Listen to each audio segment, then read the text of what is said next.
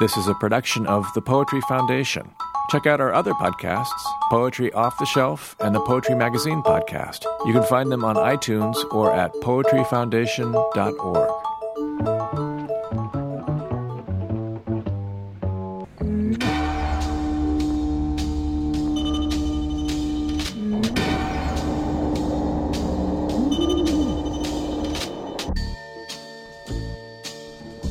And welcome to All Avant-Garde All the Time, the UbuWeb Poetry Foundation podcast. I'm Kenneth Goldsmith, and today we will be taking a different sort of tact.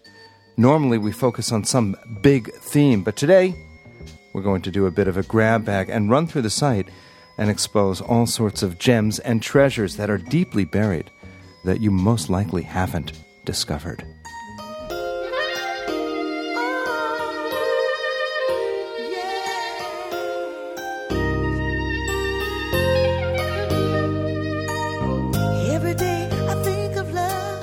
This sounds nothing like what you would hear normally on UbuWeb, but there's a reason for that.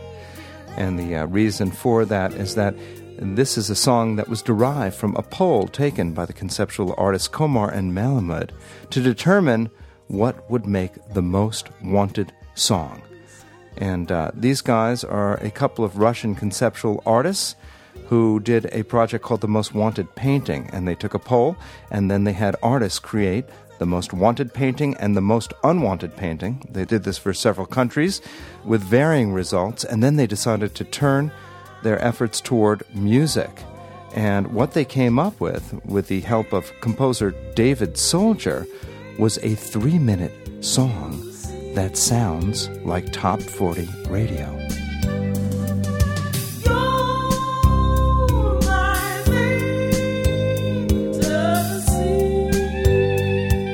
And for the most wanted song, it appears that the first consideration was length. It had to be somewhere between 2 and 3 minutes long. It also had to have a theme of love, soft saxes, and a steady rhythm.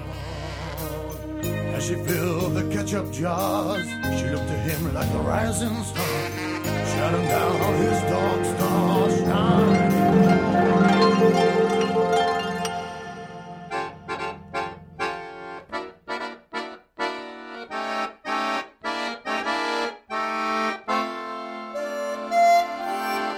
And this is the most unwanted song. It's 18 minutes long, comprised of accordions, country western themes, opera singers, and screaming children. Which one do I prefer? Well, of course, I prefer the least wanted music. I happen to run a website full of unwanted musics.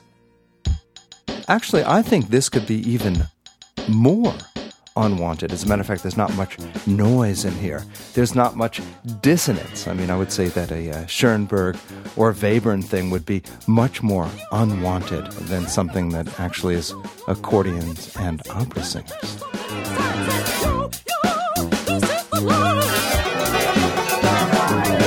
Give me open line and a big old knife to get some prayer.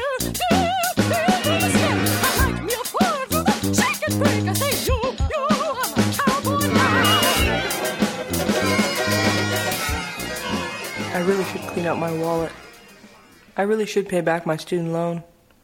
I really should try and get my credit rating back. I really should plan ahead.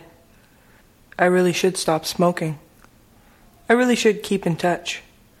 This is one of the great list poems of all time by Canadian artist Kelly Mark.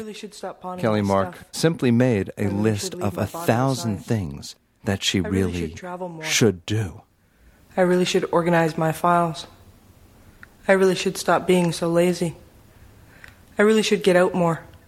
The list poem, for those of you unfamiliar with the term, is simply a list of words, often repetitious in nature, often including many imperatives, and it's often used as a way of stimulating thoughts for creative writing workshops. And Kelly Mark has really just taken this whole idea and pushed it to the limit of all the things she should do but really really should isn't drink more ever water. going to do. I You really should really get a should checkup. just listen to a small really should segment of replace this the batteries. because it goes on really for should eat more almost vegetables. an hour. I really should learn to be more patient. I really should clean the litter box. I really should stop worrying. I really should take my vitamins. I really should eat out less. I really should stop finishing other people's sentences. I really should be more accommodating. 1, I really should take a vacation. 2, 3, 4, 5, 6, 7, 8, 9, 10.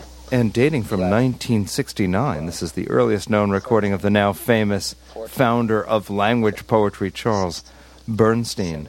It's simply a 3-minute recitation of the numbers 1 to 100 in that order. 21, 22. You can feel the suspense as the piece slowly builds. 25, 26, And if you get to it, 27, around 75, things start to get extremely theatrical and extremely strange as Mr. Bernstein begins screaming the last numbers at the top of his lungs. 70, 71. It's a procedural piece, a piece that was born out of conceptual art, the idea of counting. Precedent for this would be the visual artist Jonathan Borofsky, who didn't know what to do. And he had ran out of ideas when he was in graduate school, so he simply sat in his studio and began counting. And then he began writing those numbers down, and then those numbers grew and grew into great sculptural installations. And to this day, Jonathan Borofsky still notates every piece that he does with a number, and he's way up into the many millions. 97, 98,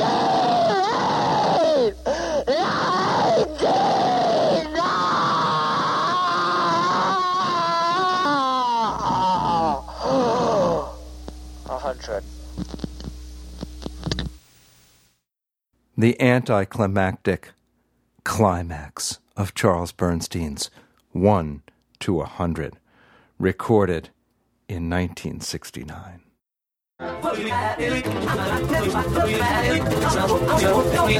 And you're listening to the conceptual artist Steve McLaughlin's sound piece called Run for Your Life, the complete Beatles in 1 hour, created last year. And what this is every Beatles UK released LP compressed into a 1 hour file.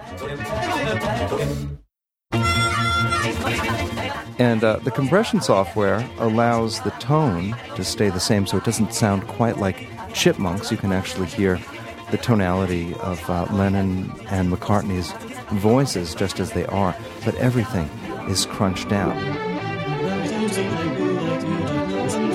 Now, like the Beatles' trajectory itself, the first few albums, well, they don't sound like much. But once, say, you hit Revolver and they become psychedelic, this piece gets much more interesting. And by the time you hit the White Album, and particularly Revolution number 9, things start to go really haywire. So it's a progressive piece, and I would say about, 45 minutes into it, things get very interesting.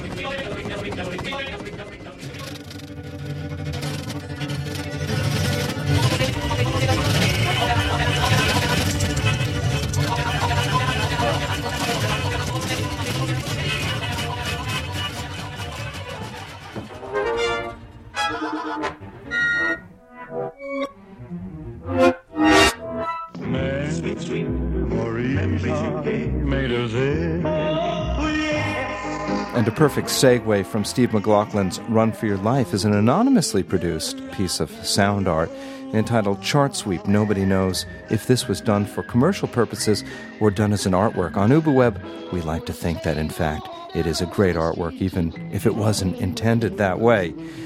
This is a chronological collage featuring about 2 or 3 seconds of every number 1 U.S. chart hit of the pop charts, Billboard charts, from 1956 to 1992. It's about 45 minutes long and spans the age of the 45 RPM single, starting in 1956 when the pop charts began with Dean Martin's Memories Are Made of This, and ending with Whitney Houston's I Will Always Love You. And that, in fact, was the last number 1 hit that was released as a 45.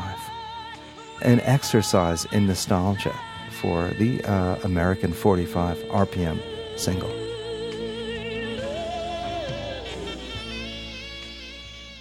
Artists have always used pop music.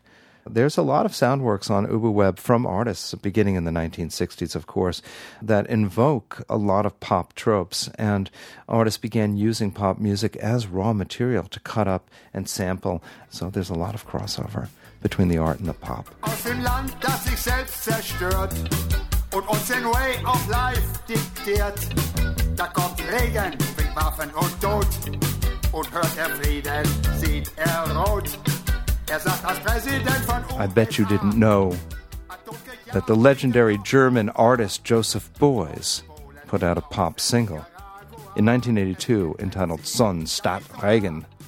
Joseph Beuys was post-war Germany's most famous and legendary artist, a survivor of World War II who emerged from great injury, was wrapped in fat and wolf skins by tribal people after his plane was shot down, and brought back to life and reincarnated as a mystical artist who did pieces with fat and lead and wolves, and he lived with wolves, and he became a huge figure for the entire Western art world. Beuys was probably well into his 60s when he was recording this, but he never lost the pulse with popular culture. And on UbuWeb, there's also tons and tons of his experimental sound works, not his pop works. He was originally associated with the Fluxus movement. He moved in and out of a lot of movements, and during his Fluxus period, he made these incredible classical compositions, playing piano and singing. There's also another great piece of his called Ya Ya Ya, Nay Nay Nay. Ja, ja, ja, ja, ja. Nee, nee, nee, nee, nee. He's just sitting there embracing contradiction in a way that only artists are allowed to embrace contradiction. A politician can't say yes, yes, yes, and then say no, no, no. But it's the artist's right to say yes, yes, yes, and then to say no, no, no. It's one of the beauties and the freedoms of being an artist, and that's what that piece is all about. Ja, ja, ja, ja, ja. Nee, nee, nee, nee, nee. Ja, ja, ja,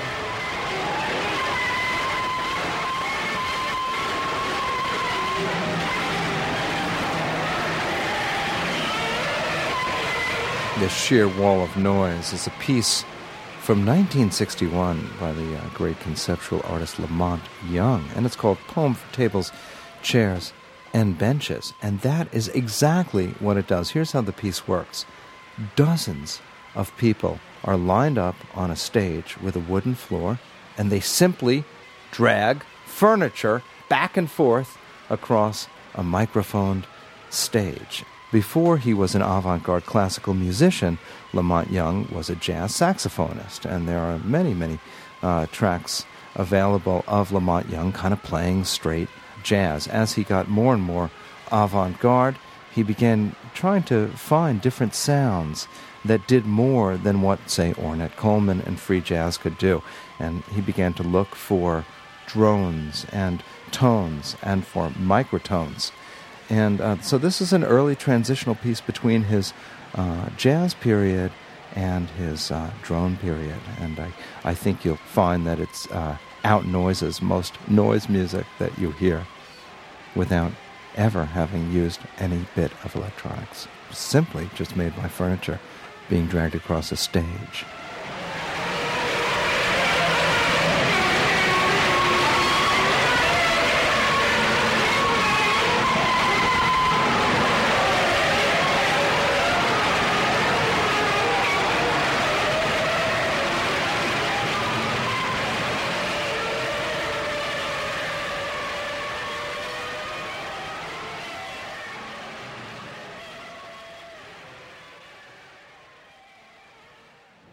I'm so full of cake. If I ate any more cake, I'd have to vomit first. Sometimes I'll eat 2 or 3 cakes in a single day. I love cake. I can't be any clearer than that. I love cake. I'll eat every cake in New York City. I can't even go into bakeries anymore because I'll eat all the cake. I'll say, where's the cake? Give me the cake. Get the cake. And they say, we know how very much you love cake, and we know that you rarely have the money for any of our cake. So get out of here, because you can't afford our cake. But we know how much you love cake, so get out of here. You can't afford the cake. I'll punch somebody in the head for some cake. Give me all your cake. I love cake. Give me the cake now. I love it. I love cake. Give me your cake. The Lower East Side poet Todd Colby and his paean to that most humble sweet meat rendered in the most insane way imaginable. This is a great little poem from Todd, and it's so great that on my WFMU radio show, I asked listeners to send in cover versions of it, and I got hit with over 200 versions of it, done by children, electronic versions, people set it to music. Why don't we listen to a couple of cover versions of Todd Colby's Cake? I love cake! Can't be any clearer than that. I love cake! I'll eat every cake in New York City. I can't even go to bakeries anymore because I'll eat all the cake. I'll say, where's the cake? Give me the cake. Get the cake. And they say, we know how very much you love cake, and we know you very rarely have the money for any of our cake. So get out of here because you can't afford our cake. But we know how much you love cake, so get out of here. You can't afford the cake. I'll punch somebody in the head for some cake. Give me la torta. Ahora. La amo. Amo la torta. Give us a torta. And that's just a little tour of some of the nooks and crannies buried in the UbuWeb Sound Archive. Most of these can be accessed at ubu.com/sound. You've been listening to All Avant-Garde, All the Time, the UbuWeb Poetry Foundation podcast. I'm Kenneth Goldsmith.